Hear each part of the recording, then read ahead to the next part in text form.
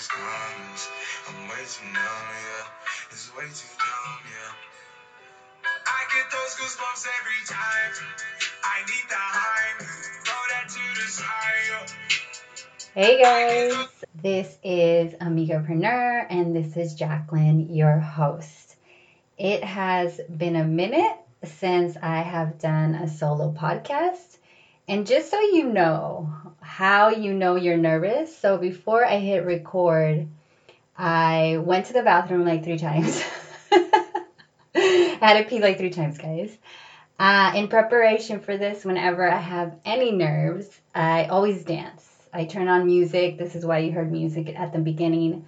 I love hip hop. I really do. Old school hip hop. I really love it. And it's because it was my first love. It was my first therapy. It was a healing tool before I knew about healing tools. If you're new to the podcast, I think this solo podcast is kind of gonna catch you up or let you know like more about me and why I started the podcast. I usually my solo podcasts I script them, I kind of practice them, and then I put them out there. But what I realized is that I don't do a lot of solo podcasts. And that's because when I started the podcast in 2013, I really felt like I had no business like being on my own podcast because it was about women of color who were entrepreneurs and creatives, and I was not. I was recently laid off. I really didn't know what was next for me. And so I took that severance package and moved myself and my teenage daughter to Los Angeles in search of something. I couldn't grow in my hometown. There were too many things that I was trying to run away from and I really couldn't get away from. I don't know if that makes sense. And I needed a challenge, something bigger. I had figured out my hometown by the time I would say between the ages of 13 and 16, I felt like I had, San Diego all figured out. I was a very independent child. And I think that was probably due because I did grow up in trauma. There was domestic violence in my family, and I've been on my own since I was 15. And I had, my daughter as a teenager. And then I became a single mom in my early 20s.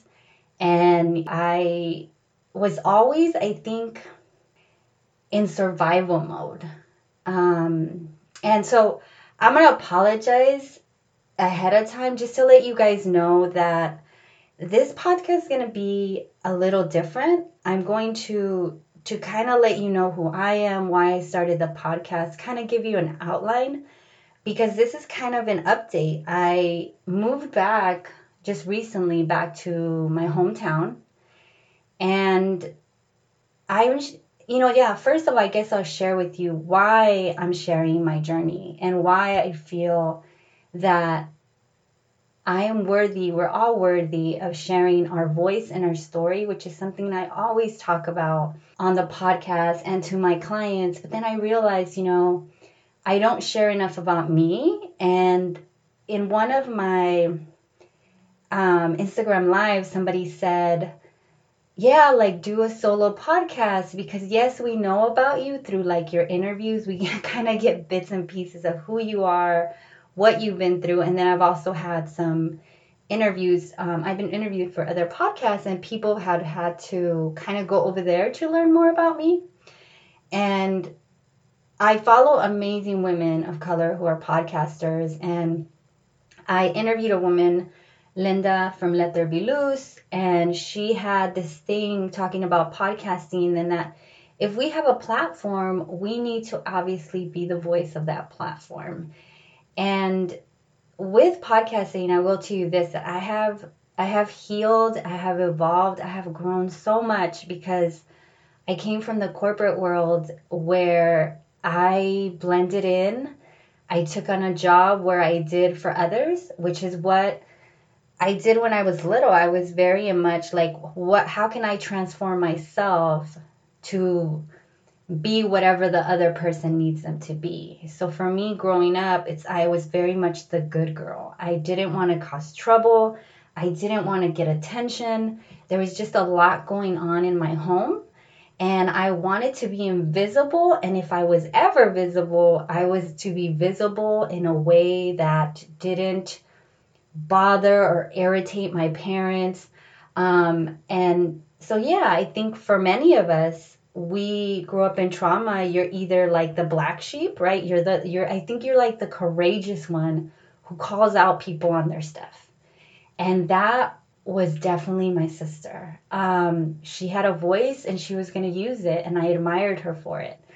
But that could also cause trouble for us. And for me, I really just wanted not to cause trouble. And I'm sharing all that because when we grow up that way, trying to be the good girl, trying to be in the backdrop, not trying to get attention, it's hard for us to share our voice and to feel that our voice are worthy of even being listened to. We have become what others need us to be because we're in a situation where we're trying to survive. And then we grow up and we use those skills. We kind of become this chameleon, and we're able to go into the workforce and kind of like be able to predict what others need because we're very good at reading people. We can become very good at reading people, and we become like we're able to predict their moods and what's next. We're very good working on our instincts, and it's again, there are things that I know that I got when I grew up in that environment that served me very well, especially when I became a single mom, that I was able to maneuver and move up the corporate world, mind you, with little education. And I had this belief because my mindset was bigger than my skill set. Something I learned from a coach, that no matter how great your skills are, if you don't believe in yourself, you're not going to be able to do it. And I had a lot more belief in myself than I had skills or education, especially in the corporate world, especially working with people that were highly educated. I'm talking about they had law degrees, science degrees. And I was in this environment, this young girl from the hood pretty much. And they were very articulate, and I was able to maneuver myself in that space. I was able to move up. I was able to, go to school because I worked for an amazing firm who allowed me to go to school. And again, I'm sharing all that because there were skills when I grew up that I developed, right, in my own way. But because of that, for a very long time, it made me feel that someone else was always worthy more than I was, and that I was to, like a child, to be looked at and not heard from, and just try to be out of the way. And that affected me very much after my daughter headed off to college, because I became with my parents, wanted me to be and stay out of the way, right? I went to the corporate world and became a chameleon and kind of like became a person of service in that. And I, pretty much camouflaged what others needed to be. And then I became a single mom, and I did what my daughter and what we needed at the time. So she heads off to college, and I have no one to care for. And I'm losing my identity. I don't know who I am. I'm thrown into this very, very deep depression because I didn't know that I was having a breakdown. I didn't know that I had functioned in a very reactionary survival mode, and that I was basically, like a friend said to me a functioning depressant. And when my daughter headed off to college, I didn't have an excuse, sort of quote unquote, an excuse to get up in the morning anymore. I didn't have a reason or a purpose or a passion for me to go and do the things that I really didn't like. But I did it because I needed to take care of my daughter. And my daughter was my family. She was my companion. And when she left, it was like I didn't know who I was. I kind of lost my family. and I lost my identity and I lost my purpose, and that threw me into a very deep depression. And that's why I'm so passionate about helping women in transition before they get to a point where I had isolated myself within my depression, because I think as people of color, and we expect ourselves to get it together, right?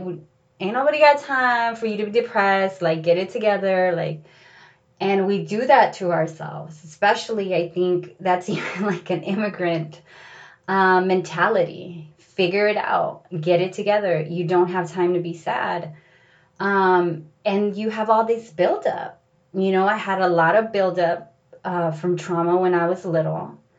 And I was suppressing, and on survival mode. And so when things got quiet and there was no distraction, no one distracting me from my demons, from what I had not faced. And we think in those moments of breakdown that, oh, some miracle happened. But the truth is that that's when it is your best time and the worst time for you to discover and start to heal. And I'm not saying it's overnight. My daughter headed off to college. She's going on her 4th year, and I can finally say that I am starting to heal. I do believe it would have taken less time, and everybody has their own timeline. Had I had the tools, had I, number one, faced the pain, but it was too great. It was the pain of how I grew up. It was the pain of my daughter being gone. It was the pain of feeling lost and having my loss of identity. And so it was a lot. And within this time, I felt like I was drowning. I couldn't find a job. When I did, I couldn't keep a job. I didn't know how depressed I was. I would get a job and I'd freak out that I probably was not going to be able to keep it, because the things that kept me at a job and kind of kept me mentally, physically, together, what I thought, right? Because I was still functioning depressant. I couldn't do it anymore. There wasn't a mouth to feed. There wasn't anyone relying on me. And it started making me feel like I wasn't needed. I wasn't wanted. What is my purpose? Like, why am I even here? My job is done. I did what I set out to do. I raised my daughter the best way I could. And she was off and flying, living her life like I wanted her to. And while she was flying or learning to take flight on her own, I was crashing and I was burning, and I couldn't seem to get up. And so within that, I remember that I prayed, because shit got so dark, guys, like real dark. It was just too much. So I prayed and I asked that, to please take this away, to take it away, because it was just a lot and I didn't really know what was next for me. And it, from one second to the other, I remember I was laying on the floor. I was in the fetal position, and I just prayed, and it just, from one second to the next, it went away. And I didn't feel anything. Like everything just went away. And I remember I got up and I'm like, okay, I have to try and get it together. Like, I need to go searching. And so when I say it was taken away, I was just saying like it was just removed for temporary. I feel that Spirit wanted me to have a moment of peace, to understand that I am a strong, courageous individual, and that I'm highly, highly intelligent, and that I was going to figure this out, and this was going to give me purpose and allow me to see myself and connect back to myself. Even if I didn't really know who I was anymore, the core of me was there. And that core little girl who knew how to survive and how to figure things out was going to figure out what was happening to me. And I was going to do what I always had done, was take what was happening and make the best of it for me, but now continue to do what I had been doing, which is my love of sharing people's journeys. And so by that time, I had launched the podcast. This was before my daughter headed off to college. I had taken a break because I had to head back to work after my layoff, and I really missed it. And so within that, I went searching and I found a couple of books, and they spoke about transition and how what I was going through was normal, that it was a very normal thing, that me losing my identity, having identity loss, all of that was very normal. There was nothing out of the ordinary, and that this was actually even a very tribal thing. It was us going against, our darkest time, and as warriors, like going through this and figuring this out, and to find within ourselves that we are more than our identity and our title and someone's parent, that there is a bigger meaning for us to being here. And that within that, there are these people, these guides, these spirits, these angels that show up for you to let you know that you're not alone. And so these books showed up, and I prayed, and whenever I had a question, I was just like, I would ask a question and a video would show up to answer that question, or a podcast, or a person and a conversation, something would show up to show me that I was not alone in this, even if I was, in a sense, doing this by myself. Within that time, like I said, it didn't happen overnight.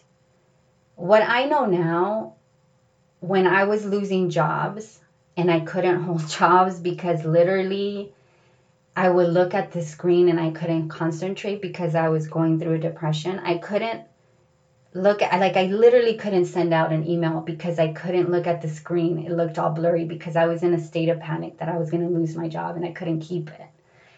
And I remember that I was in such stress that one time I got up and I thought I was going to faint and black out because I was so stressed out. And I mean, I won't go into detail all of the things that happened, but I lost apartments. I lost my car. I lost a lot. I was staying at Airbnbs, and I kept asking myself, what the fuck is going on? Why does this continue to happen? I get a job, and then I'm good with money, and then I'm able to save and everything's okay, but then I lose the job because I hate being there, because there's these, politics, and there's microaggression, and I don't have my filter, my daughter anymore, and I'm depressed, and all of these things are happening. And I will say this, that I was at this time seeking group therapy. I was going through therapy. And I started taking ownership of what was happening to me. But my mistake that I always make, and that I have always made, that I didn't know that I was little, is that I always want to rush the healing. There were things that happened with my parents that were very traumatic. And I always remember being little and trying to get over it. And I wanted, I don't know if I heard someone use the term time heals all wounds. Because I remember one very traumatic thing happened. It was me and my sister in the car, and my parents got really violent, and we were little. I mean, we were really little.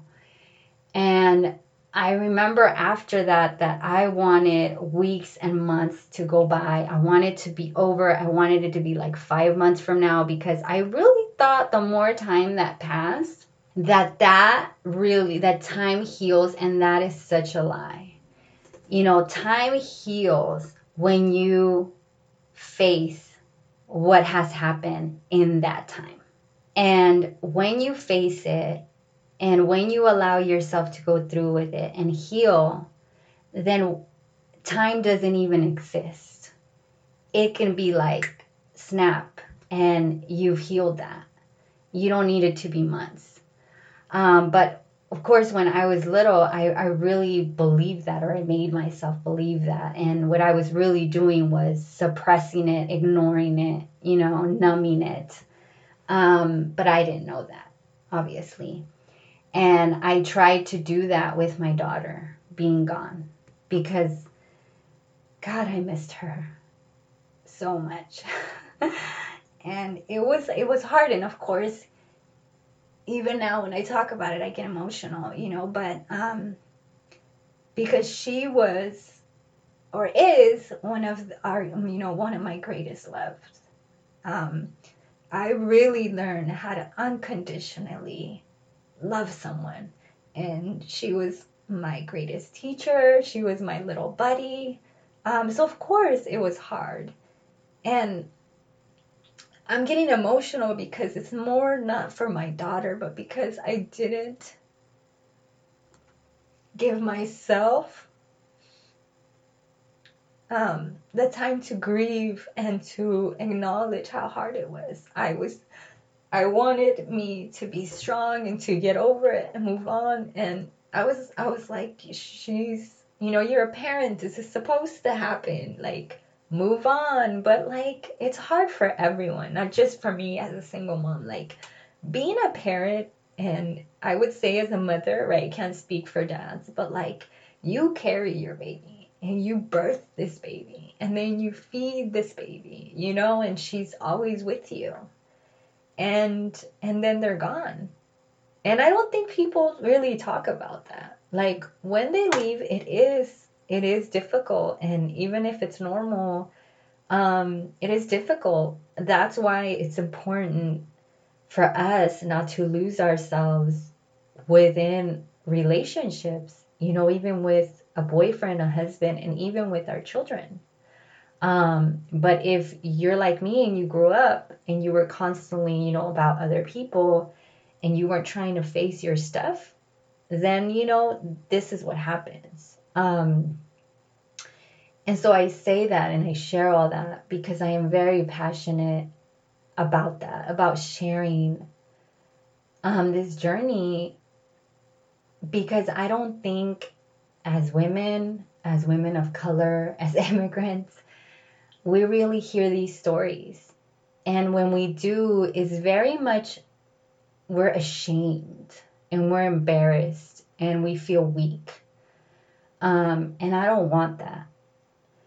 I want to share my journey because I saw how important it was when I shared my Forgiving My Father podcast. I've always been dismissing my voice. Like, who's really going to care? Like, it's one story. Like, nobody really wants to hear that. And I forget that it's not really about me.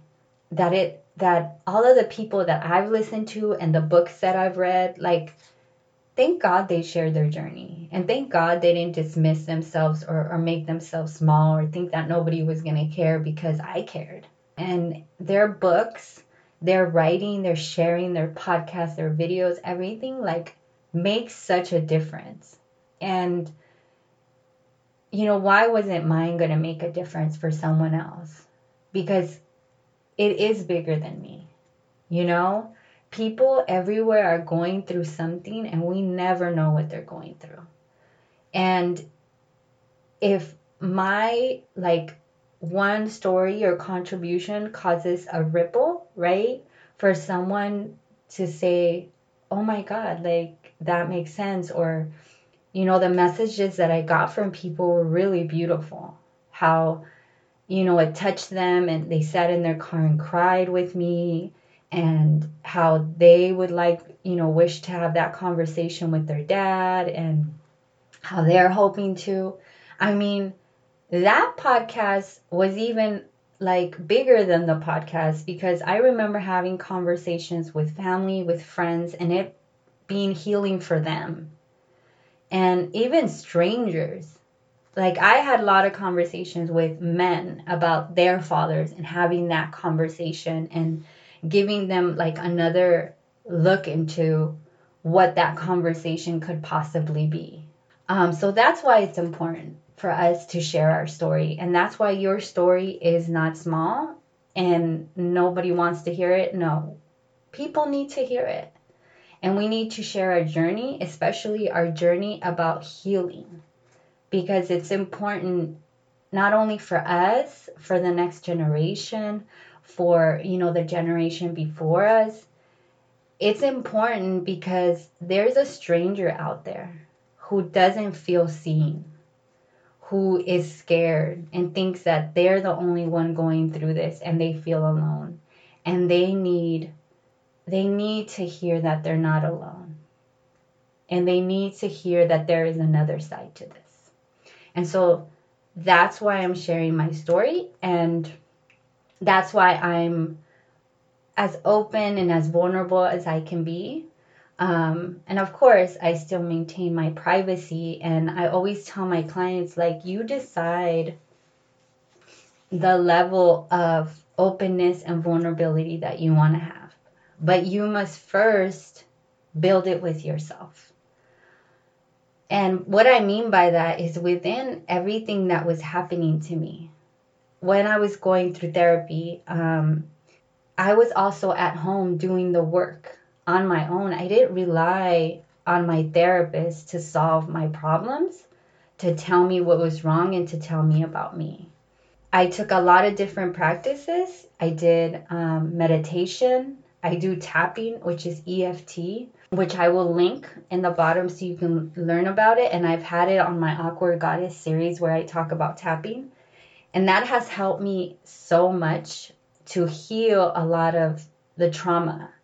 And I have used visualization to go back to the scariest moments in my life, to visualize them, and to go back as an adult and to, quote unquote, rescue myself.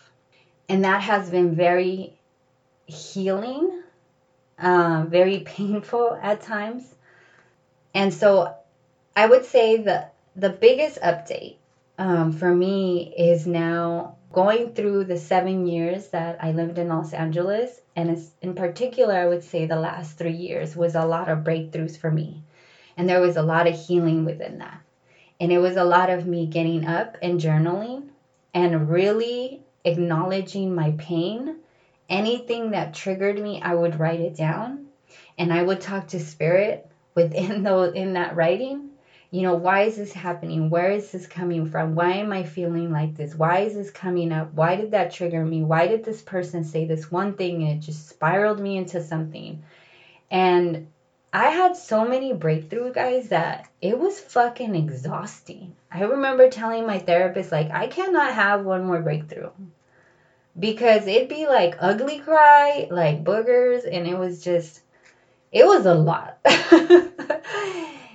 Within a span of few months. It was a lot. And like I said, I was nervous before recording this because I'm not even too sure how much I will share and how much I will open up, because I'm still like going through it. But I will tell you this, like, I'm going on my 3rd month of being in San Diego, and it has been the happiest time of my entire life and the happiest, most healing time of my life. And I understand now why things happen the way they do. Spirit told me 6 months ago to go home. It's time to go home now. It's time to go home now. And I was like, nope, I don't have a home. I don't have a family. I don't have anywhere to go. And I kept getting the calling, it's time to go home now, it's time to go home now. And I was like, nope, there's no one there. I don't have a family. No one's going to help me. I'm on my own. And that was my 15-year-old talking. That was the 15-year-old runaway that left and told herself the story of nobody wants her, nobody cares for her, nobody's here to rescue her, all this shit is going on in my house, and nobody gives a fuck, nobody's coming for me, so I'm going to figure this shit out on my own. And I did. I devised a plan at 15. I was going to run away because I was not putting up with this shit anymore. And I was going to stay at friend's house so my dad wouldn't find me. And then I was going to go to a group home, and I was going to get emancipated, and I was going to, fix my papers, get my immigration papers, and then I was going to live my life. And I did that. I don't know where the heck that plan came from, but I did it. And ever since then, when I saw that I set a goal, I devised a plan, and I did it, I did it. But I ran into stories. Like, I'm on rescue mode. Nobody's going to help me. I'm on my own. Nobody cares about me, which was a lie. There was a lot of people that cared about me. There was a counselor who believed me when I told him what was going on in my house. And he didn't feel sorry for me. He had empathy, and he said, I'm going to help you. I'm going to help you, and this is what we're going to do. And I'm going to find a good group home because there's a lot of them, and they're really dangerous. And I don't want you to end up in one where you could be assaulted, because that happens in group homes. People get, physically, they, just a lot of bad things happen in group homes.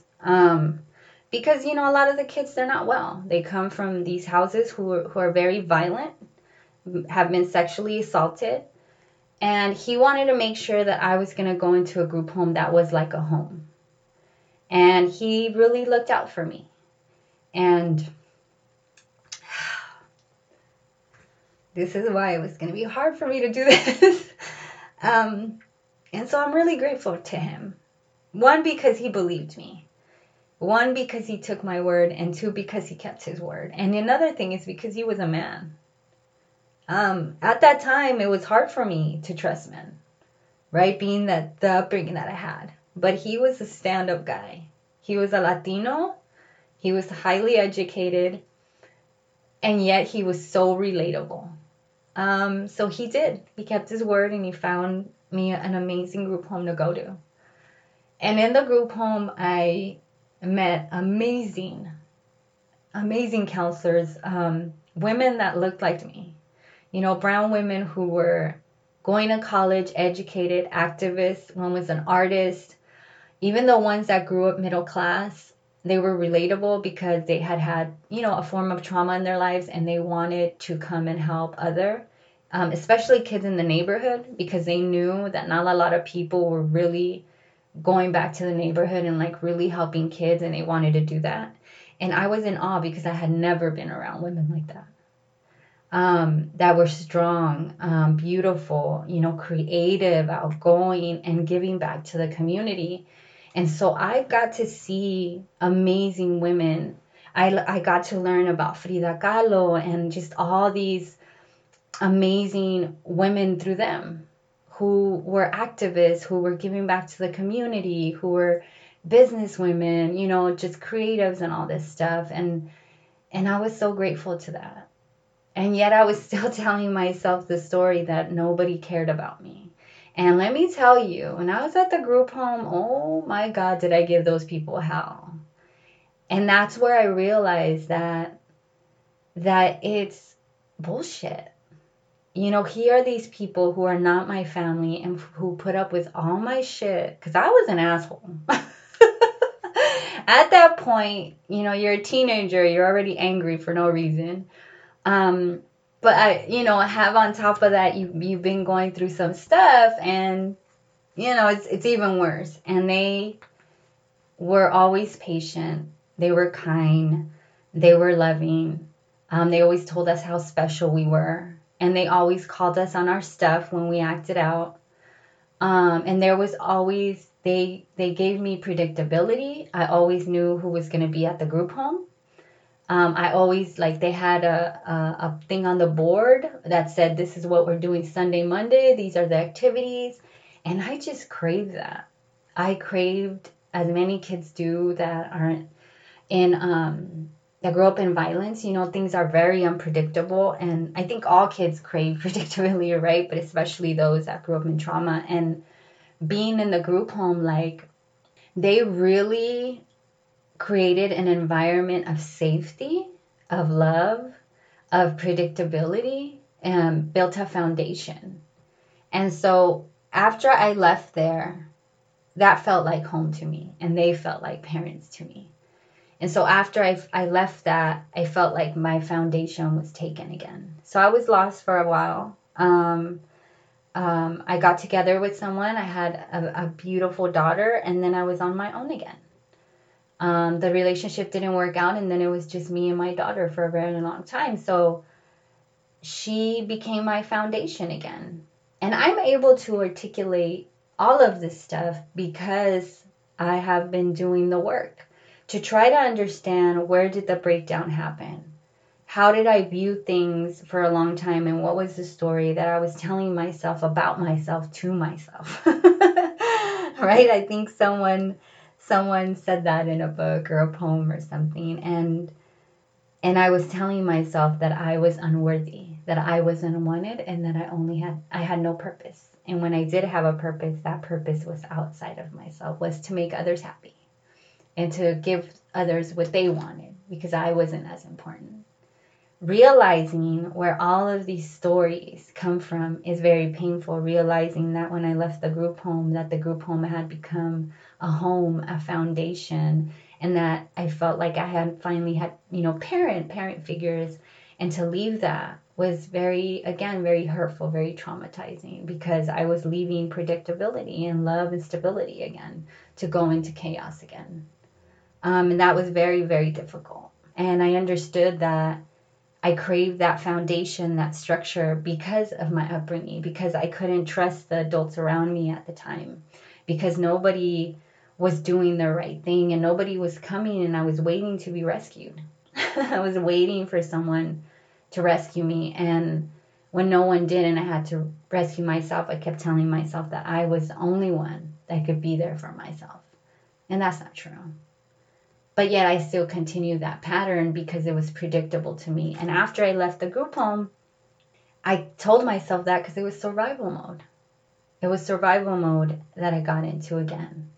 And so you see, we're all trying to figure it out. We're all, put on this path, and sometimes things happen, and we don't understand why. We don't understand why we react a certain way. But if we would just really take the time to love ourselves enough to become the master of ourselves, and to ask ourselves constantly, questioning. Like, the answer isn't in the answer, it's in the question. At least it has been for me. And so after my daughter left, I could no longer abandon myself. There was a reason that my daughter left. There was a reason that I kept losing apartments. There was a reason that I was up to a point of getting evicted. There was a reason why all these people showed up for me. And that was to reaffirm that I am never alone. And that, yes, I can rescue myself, but there are always people there to help me. If I would just ask for help, or if I would just allow myself to be helped, or to understand that I am worthy enough of receiving everything that I want, and that I am lovable, and that I am wanted, even if that's just for me. And I realized that I was being maneuvered. I wasn't being pushed down. I wasn't being abandoned. Things weren't happening to me. I was making these things happen because I kept telling myself I was unworthy of a home, so I kept losing my home. That the only reason I should have a home is because I have a child to take care of. Like, I am not worthy enough of having a home. Isn't that fucked up? So ask yourself, what are you telling yourself that is creating the life that you have right now? That you may have not even asked yourself. That maybe you're telling yourself, why does this keep happening to me? It's because of you. It's because of you that this keeps happening to you. I don't know if that's going to sound harsh to people, but that's the reality of it. When we're little, we can't help the things that happen to us. And we become these brave, courageous souls, and we're figuring that out. Right? Because we're being raised by these grown children that didn't ask themselves those questions, or because they didn't get what I got. See, I got a miracle. I got a group home. I got a counselor. I got all these guides and wonderful and beautiful human beings who wanted to give back to others. Sometimes people don't get that. That's why you see people who are really, really lost sometimes. But we first have to help ourselves, right? Because we're getting these guides that come to us, that help us. But we have to know that we're worthy enough, and we have to stop telling ourselves these old stories that we're unworthy, that we don't matter, that other people matter more, that other people are gifted, that they're special, and that we're not. Because that's not true. And it's because of that I was being maneuvered and taking these things away because I was ready to come home. You see, I was functioning at the level of 15 for a long time, which is why I kept losing all my apartments, which is why I was returning, because I needed to heal that. I needed to heal that 15-year-old, and I needed her to understand that she's not alone, that she can rely on herself, and that she can rely on others, and that she can trust herself to trust others. And so stop making other people's reactions or responses about her. You know, whether people showed up or not, you know, it had nothing to do with her. I needed to learn how to trust myself. And I don't think for a very long time I trusted myself. I didn't trust the universe. I didn't trust spirit, because I was mad at spirit, because why did he let this happen? She. Why did spirit let this happen? Why did he let my parents be the way they were? Why didn't he show up? Why didn't he show up when I was hungry? Why didn't he show up when things were really violent? Why didn't he show up when things were happening to me? I was very angry. So I didn't trust me. I didn't trust the people around me. I didn't trust spirit. I didn't trust anybody. And it's hard living in a world when you can't trust anything, especially when you can't trust yourself. You draw a world where things are constantly unstable and you're constantly having to survive them. And shit is exhausting. And so I went in and I spent a lot of time by myself. I would say about probably close to 2 years, probably particularly a year of like isolation. I worked from home after I couldn't keep a job. And so I started freelancing. I really wasn't around other people. I really didn't talk to anybody unless it was like online or maybe with clients. And I didn't particularly, obviously I was losing apartments, so I didn't have a lot of clients. And I kind of isolated myself for a very long time. It was just me. And within that isolation, which is very dangerous, by the way, very dangerous, because you have a lot of time to think and the mind takes over. And I started to understand why people go crazy. You know, why there are these people out on the street. And in particular, living in LA, I've been in Skid Row and I've seen people disconnected. And I see them and I had a lot of compassion for them because I was no different from them. You know, like I was no different from them, that I just had the privilege that people had compassion when I couldn't pay the rent. You know, months went by and I didn't pay the rent. And, you know, there were people that I had compassion, but then of course I had to leave. But I looked at them and I said, you know, I'm only like missing one more payment away from being on the street. And I looked at them and I said, you know, we should never think that we're better than anyone. Because for a lot of us, how far away are you from that, from losing everything? And not because you don't have the means or the intelligence or any of that, but because mentally and emotionally, you are avoiding your demons. You're working a lot. You're maybe getting accolades. You may be hiding behind money, looks, or even doing good deeds. There are a lot of people that go and help others a lot because they're trying to heal something in themselves, outside of themselves, trying to help other people heal. But I think I'm getting off topic now. So yeah, so back to, and I apologize if this is kind of like rambling. I kind of wanted to give an update and kind of, I didn't script this, I usually do. I kind of wanted just to be a vessel today for whatever needs to come, needs to be said for me, for you, if you're in a place where you're feeling a little lost. And also to give an update of kind of where I was and how far I've come. So like I said, Spirit asked me to come home 6 months ago. I didn't. And I finally got into a point where I called my aunt. An aunt who has always been like, she's like the aunt, like you can tell her, anything. She's like so non-judgmental. I mean, you can be like, yeah, I started smoking crack. She's like, be like, well, how's that going? Maybe you should like, like you can tell this woman anything. There's like no judgment. And she'll even like throw in a joke here and there or something. Like she's just she loves you with correction. Like, never judgment or anything, which I love about her, that I know that I can tell her things and she's just like non-judgmental. So I called her and she's probably the only person I told what was going on. And I broke down. And she's like, what are you doing? Why are you putting yourself through this when you have family?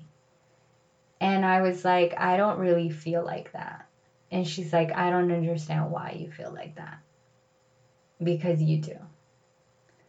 She's like, why don't you come to San Diego? After I had talked to her, because I talked to her one time before and kind of was just like, hey, how you doing? Like checking in on her. And then the second time I talked to her, I kind of like broke down. And she had suggested, like, the first time, like, oh, like, things aren't going great. Maybe you should, like, look for, like, jobs out here, too. And I was like, no, find something. And so, yeah, I, like, started applying in San Diego. And so the time when I spoke to her and broke down, she was just like, just look for a job. You can, like, come out here and just, like, go to the interview and we'll see what happens. But like just try and just know that you have family out here. And I was like, okay. And so I had a conversation with Spirit and I said, Spirit, if I am meant to go to San Diego, then make it easy. I'm talking about let it flow, because up to this point, everything was a fucking struggle. I couldn't find a job. I was looking, I was interviewing, I couldn't find a client. Like it was bad. And I said, if I'm meant to go home, make it easy. So after that, there was an interview in San Diego. My aunt said, great, come to the interview. She tricked me. I came to San Diego. I didn't even think. I was like, okay, I'll stay 3 days with her. I'll go to the interview. And if it works out, then I'm meant to be in San Diego. So I come, she picks me up. She's, very loving, very sweet, joking with me. And like I said, she's very non-judgmental. And so she's joking with me and she's, feels like family. And she's like, stay with us and this and that. And so I go to the interview and she's just like, why don't you just stay with us? Why don't you just stay here? Wait till you hear back. What are you doing? Just come stay with us. And I was like, okay, I'll give it a few more days. And so fast forward, the interview didn't call. And she's like, just go get your stuff. You're staying at an Airbnb. Like, just come down here. Look, keep applying to LA, San Diego. Just, just stay with us. Stop, right now you don't have a job down, settled. Just come and stay with us. And everyone in the family pulled together. And when I said I was humbled, so humbled when I came here, my family, put money together for me. My uncle was like, you can borrow the car, taking care. Everybody was taking care of me. And I was just not used to that. Like, it was really like, weird, but at the same time I needed it. It was good for me. And he like filled up the car and the truck, like had cars available to me. Like, your cousin's gonna go with you. He's gonna help you move, like go get your stuff. And I was just like, everything flowed. And then when I was here, I was like, I had applied, nothing was happening. And then I was like, I'm just going to start asking people if they're hiring. I don't even care. I'll be a target. I'm going to start asking. Like, this is getting ridiculous. And lo and behold, like, I go to this restaurant and I ask the girl, hey, are you guys hiring? She's like, yeah, we need a hostess and just come back on Thursday. And so I'm like, hey, at this point, I'm like, listen, I don't need to be prideful. This job doesn't need to look this, and I have this education I need to give. I need to bring some money in. I'm staying with family, and I show up on Tuesday, and the woman hires me on the spot. And I was like, oh, okay. And it felt good. I got a job, and I've been hostessing, and it's just been the best job I've ever had. The people at this scene, like everyone's like a family. People really enjoy being there. It's just such a good environment. Everyone helps out. Like the owner does not, he'll clean tables or whoever the manager is at the time. And it just gives me a place to go. And the people there are so family oriented. Like everyone is just helping each other. It's a very different environment in the corporate world. And I don't know, they just feel like family, and I've really enjoyed working there. And so that's been part-time. And then I was over here, at the shopping center, and I walked into this gym, and I was like, I'm just going to ask them if they're looking. And I go into this gym, and I go, hey, are you guys hiring? They're like, we're hiring for the kids club. Because I was thinking, I can work in front of a gym. I mean, I like being at the gym. Like, why not?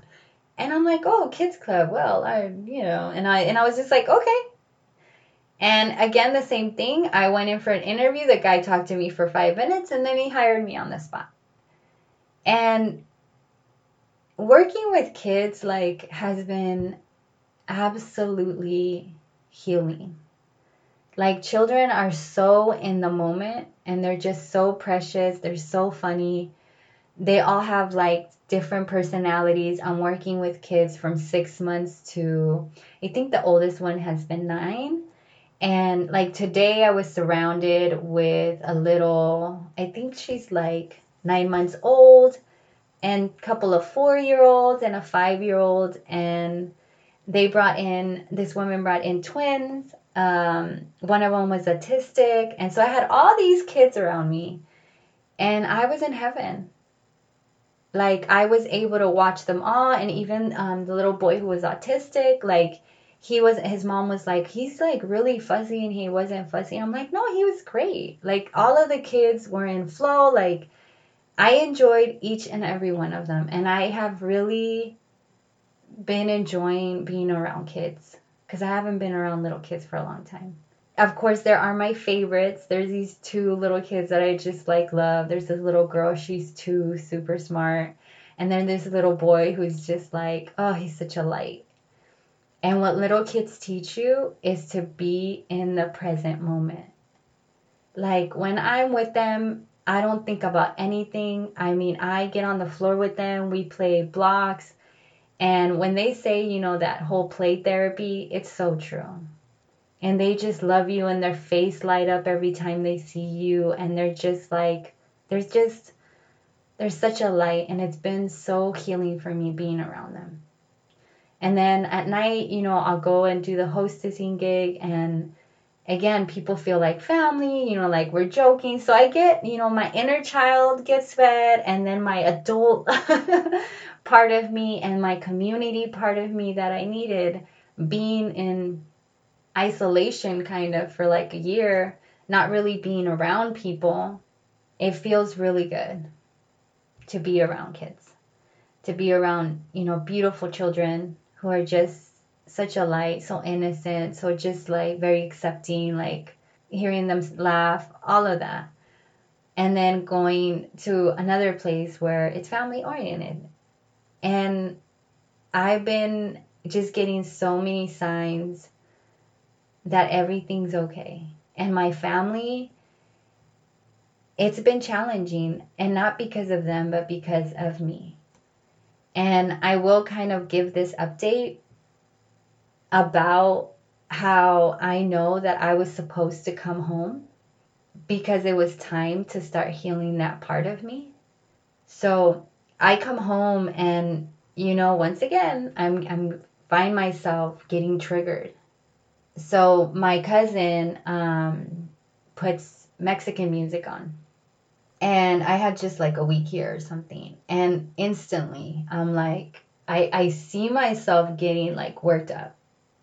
It's a type of Mexican, like it's called banda, and it's like really loud, and I notice how well I have controlled my environment, and I have gotten away from my family in that kind of environment because there was things that triggered me. And so when he turned that music on and he's singing to it, I remember I was in my cousin's room and I got triggered. Like I was doing some work in her room and I was like I was breathing hard and I was like, what is happening? I was like, and I had to talk myself down. Like I had to tell myself, listen, you're okay. The family that you have now is not the same family that they were when you were little. So the reason I got triggered with the music was because whenever that music came on, it means that drinking would ensue and then violence would follow. It was on point every time. The music would be turned on blasting, people would start drinking, and then things would get violent. And when he turned the music on, although my aunt has, she has a beautiful family, like nothing like that, no drinking, nothing like that goes and happens. And I had to like tell myself, you're okay, everything's fine. It's your cousin, he enjoys that music, like this is their home, they can put whatever music they want, and like you're okay. And I was. And now when they put it on, I'm like, okay, it's just music. Everything is fine. The music doesn't mean that this is going to happen or that's going to happen. And so it's been a progression. It's also been a progression because I was on my own for so long. I didn't have people around me. And I'm the kind of person that I don't know if I'm going to say the word right. An ambivert? I don't know. It's a word for someone who is both introverted and extroverted. So I need alone time and I also need social interaction, right? And when the two mix, when I need time to like rejuvenate, recuperate, like kind of just be on my own and there's people around, I get really sensitive and I get very agitated. Like I don't want people around me. And I can't help that when I'm staying with people, right? I can't help that when I'm staying with family and there's teenagers, and there's a lot of, they have guests and all that. And it was a lot. And I had to learn to, something a mentor had said to me was that I want to control everything, right? And I know that part. I want everything to be exactly predictable, and I have put that environment around me. I want certain things to go this way, and this needs to be like this, and no one can be around me like this, and it has to be like this and this, and because of that, when things aren't the way I want them to be, like I'm like a little 5-year-old throwing a tantrum.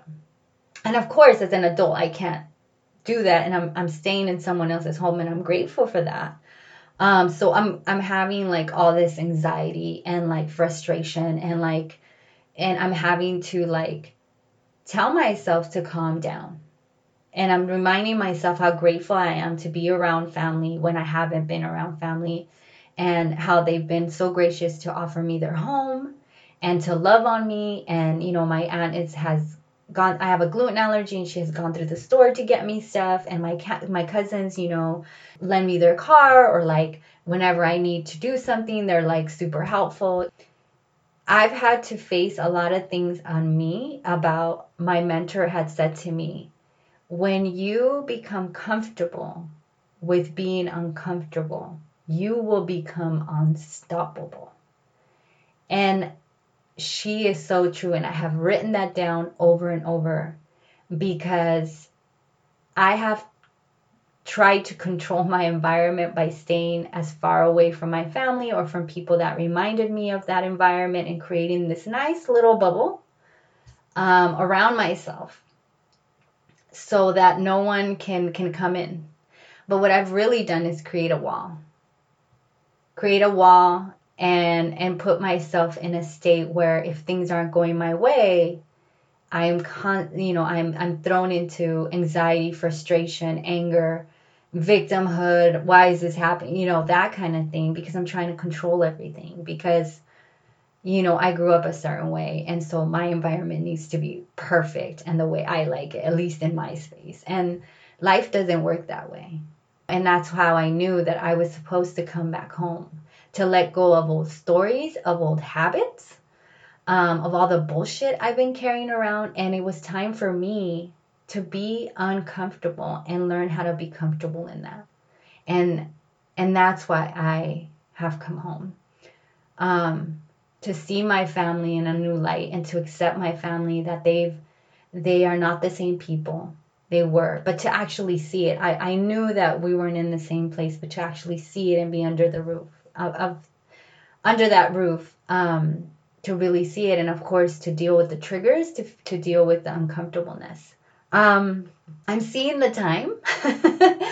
It is now an hour into this, and I will finish it off with a story, and me knowing, oh man, how beautiful, and how like we're always being guided, and how when you just allow like spirit and when you just listen, and when you let things flow, how beautiful and peaceful. I mean, I'm working as a hostess, and I'm working with children. And I'm still bringing in clients, and I'm not like trying to bring in clients, like the clients are just coming in. So I will leave you with this story of how I know that doing the work is really starting to work.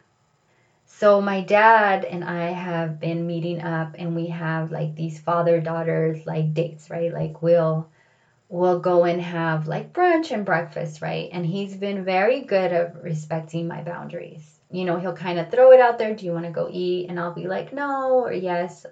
So, I'm working on accepting my father as he is now, being respectful, responsive to the relationship, and not reacting.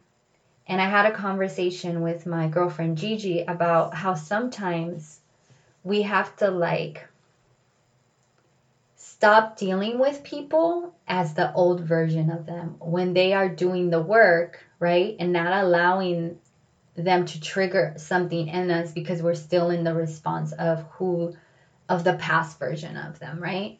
And that's something that I'm working on when it comes to my dad. If we are to build this new relationship, if we have, had that conversation of forgiveness, and we're in this space, right? What does this look like?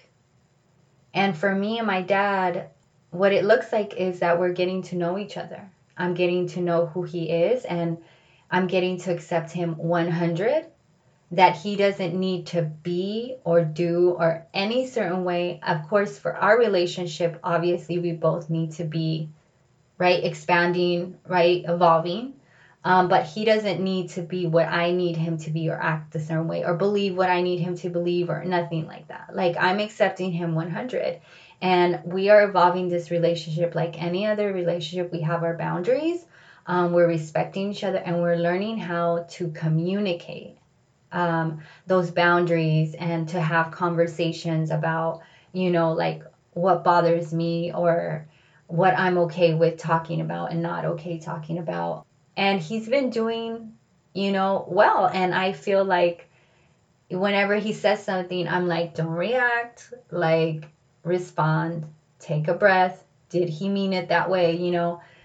And even that's been really good for me. I know that it's been, I hope that it's been good for him. Anyways, I say all that because, like I said, we go on these, father-daughter days like we're starting a relationship. So he picks me, he tells me, hey, I'm going to, how about this Sunday at 12? I said, perfect, we'll do that. I have time, I'm not working. So he picks me up, and when he picks me up, I get in the car and he's like, okay, well, we're going to your grandma's, and he's like driving. And I'm like, oh, you didn't tell me that. And he goes, oh, I thought, like we can go eat and then go see your grandma because she's here and you haven't seen her and I haven't seen her. So I thought it'd be a good.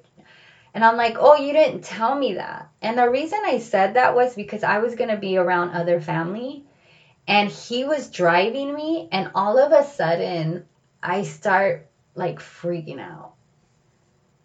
And I'm like, oh my God, I'm going to be around family and I can't leave. He's driving us. I can't get away. Like, even right now, like, I'm like, my hands are like, I'm pressing my hands. I was freaking out because I started to feel trapped. I don't, I haven't been around them. Like, you should have told me. And, and then I calmed down. I didn't say anything to him because he's like, what is happening? He doesn't know, right? And so I had to first, like, have a session with myself, like, hey, what's going on? Why are you freaking out? What is happening?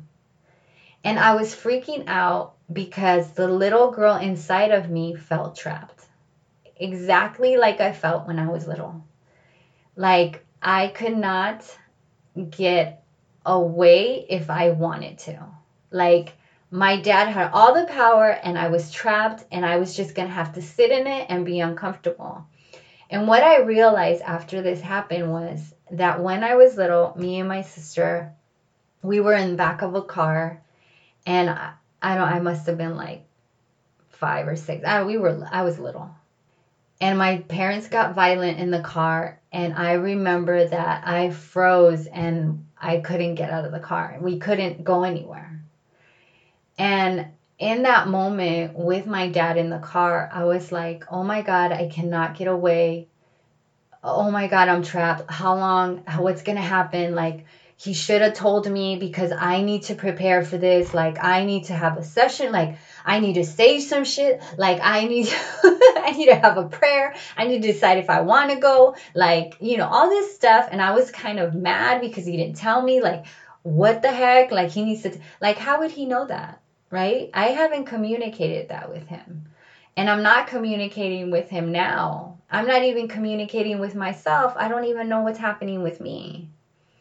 So I wanted to get angry, but I thought if I get angry, I'm not going to figure out what's going on. So we're in the car, we're driving. My aunt and uncle and my grandma, my grandma's staying with my aunt and uncle. They live kind of far. So I'm in the car. And I'm like, okay, first of all, number one, you're a grown-ass woman. If you don't want to go somewhere, you can tell him.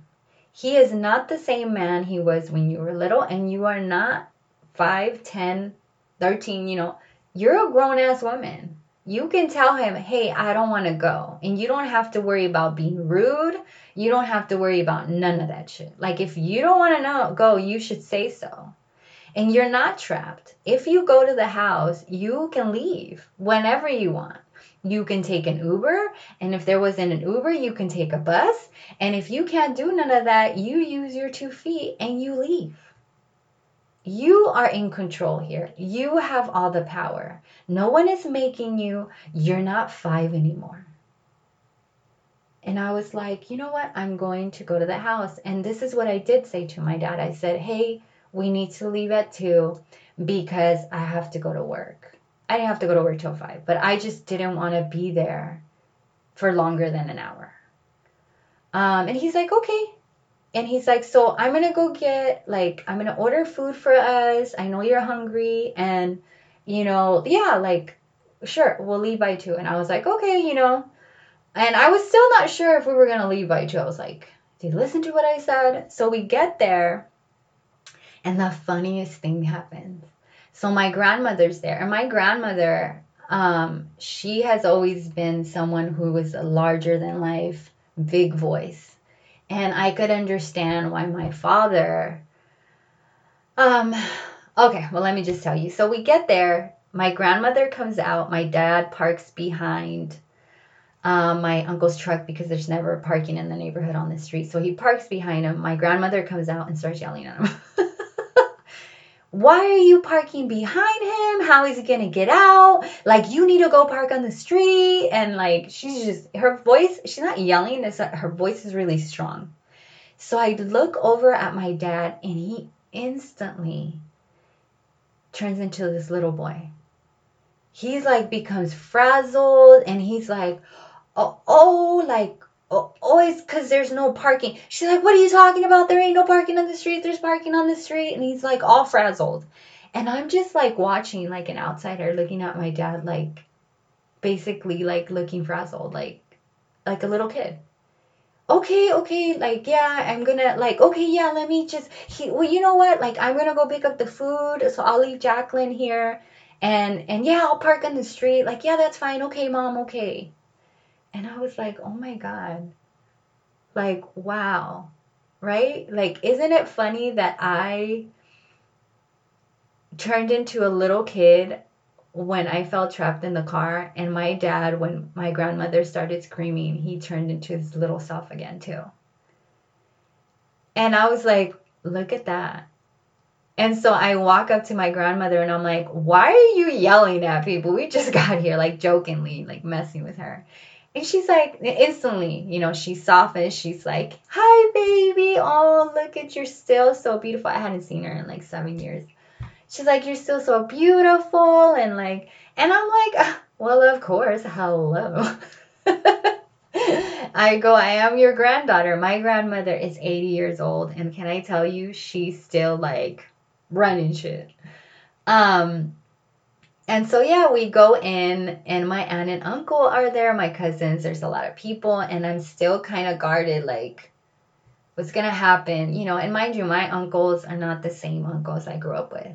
And so they, you know, oh, how are you? They start showing me pictures of the grown kids. All the kids are grown. And how you been? And then my uncle's very excited about this trip he went to in Mexico. So he's showing me pictures. And I'm like, oh, nice. You know, and of course, I right away revert back to my charming, humorous, you know, self.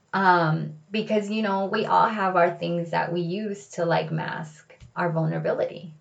I feel very vulnerable because I don't know, I can't predict what's going to happen. Like, I know that nothing's going to happen, right? Nothing violent. They're not the same people, but I don't know how my reaction is going to be because my little girl's still kind of like, okay, what's happening, right? What are we doing? What's happening? Why, you know, like, what's the plan? And I'm having to, you know, I don't want to look like out of place and vulnerable. So I'm like joking and, you know, being charming. And so, yeah, my uncle's showing me pictures and then they get ready to leave because they had a couple of errands. So then it was just me and my grandmother. And, you know, she's talking to me and kind of telling me, yeah, you know, that she had gone back to Mexico, but she really missed the kids out here. And she takes me out to the backyard and shows me like, you know, a couple of things that she's growing and, you know, just talking to me, loving on me. And so my dad, you know, ultimately he returns and we're having conversations here and there. And at 1:55, you know, my dad's like, okay, it's time to go. He goes, we got to get ready, right? We got to go. And in that moment, I was like, okay. Like, look at that, 1:55. And by the way, my dad's very punctual. So, like, I was like, okay, he did listen to me. He told him I needed to leave at 2. And he was like, at 2. And he clocked it very well where we ate and like right on time. Everything just like flowed nicely where he was done. He had thrown, you know, whatever was left, cleaned up. And at 1:55, he's like, okay, well, we're going to head out, you know. And then that was it. But I say all that because, you know, in that moment I didn't realize it, but I really learned to trust myself more. And the little 6-year-old, 9-year-old, 10-year-old, 13-year-old, and even the teenager, I think they all got the sense that they can trust me. That the grown-ass woman in me is gonna send boundaries She's going to use her voice, and she's very powerful, and she's very courageous, because not a lot of people would be doing what I'm doing. Not a lot of people would give their family the grace, or second chances, and not even their family. I think themselves. And again, I'm not saying that what I'm doing is right for everyone, right? My family is in a very different place. They're doing the work. My dad is definitely doing the work. He's not the person that he used to be. He's not perfect. I'm not perfect. But I get to decide. If ever the relationship is not working for me, I can let it go, and I'm okay with that. If the relationship isn't working with my family and I feel that this isn't for me, then I will let it go. But I'm glad that I'm seeing my family and my dad and myself in, I guess the only word that comes up, in the real light of the real human beings that we are, not the expectations that I've had for everyone and myself. That I should know better. That I should do better. That my parents should have known better, and they should have done better, and that they need to be like this and they need to be like that. My family needs to do this and they need to think like this. And because I had that for a very long time. I had a very high expectation, very judgmental for a lot of people, but in particular for myself. And I told myself that I can't trust myself, and that I'm not worthy, and that I'm not enough for a very long time, because I needed to be this, and that. And because I wasn't like that, because I wasn't at the level that I should be, whatever that means. But in that moment, in that car, I really helped heal that little 15-year-old. And I let her know that it's okay to go home.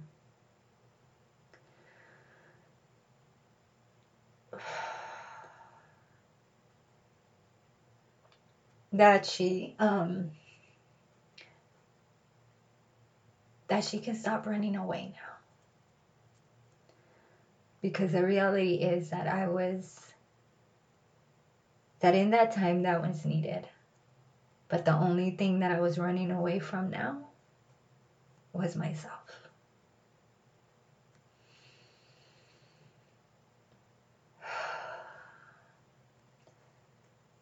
Thank you so much for listening.